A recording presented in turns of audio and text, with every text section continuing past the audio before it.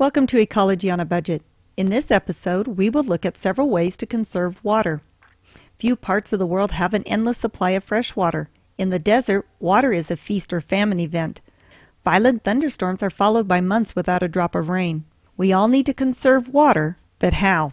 You are most likely familiar with the 3 R's of conservation: reduce, reuse, and recycle. However, you may not realize that water can be conserved following the 3 R's as well. First, we need to reduce the amount of water we use. Replacing our appliances with high-efficiency models can save gallons of water. Unfortunately, most people cannot afford to replace their entire collection of appliances at the same time.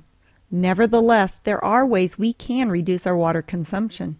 With a very small investment, we can replace our shower heads with low-flow models.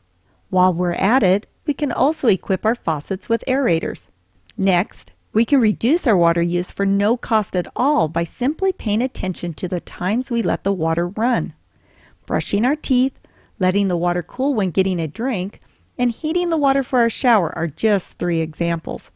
We can save water by turning the faucet off while we brush and by using a pitcher of chilled water in the refrigerator. But what do we do about warming our shower?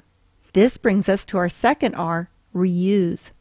A pail can be used to collect the water as you warm it for your shower. You can then use this water for a variety of purposes.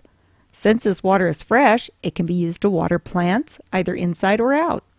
You can even use it for that pitcher of water in your refrigerator. However, the simplest use may actually save you the most water. The number one use of water inside the home is the toilet. As much as 50% of an average household's water is literally flushed down the drain. By pouring the water from your shower into the toilet bowl, you have saved at least 1.5 gallons of water per flush. But you don't need to use only the fresh water from your shower. You can also reuse your shower's gray water. Gray water is lightly contaminated wastewater. Your shower is one of the largest sources of gray water.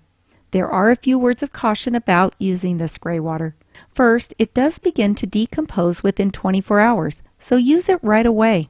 Second, do not put gray water into the toilet tank. It can ruin the inside parts because of the contamination of soaps and oils.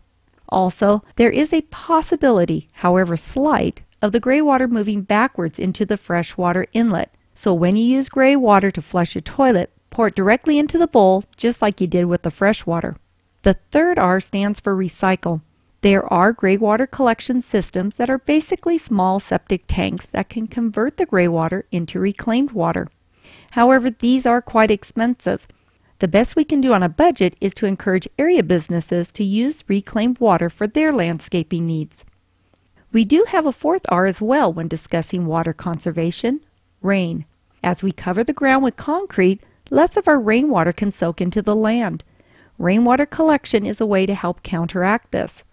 Home improvement stores can help you convert a simple garbage can into a rainwater collection system you can use for your outside landscaping needs. We all need to do our part to conserve our most valuable resource. Hopefully, with these simple ideas, I have inspired you to practice ecology on a budget.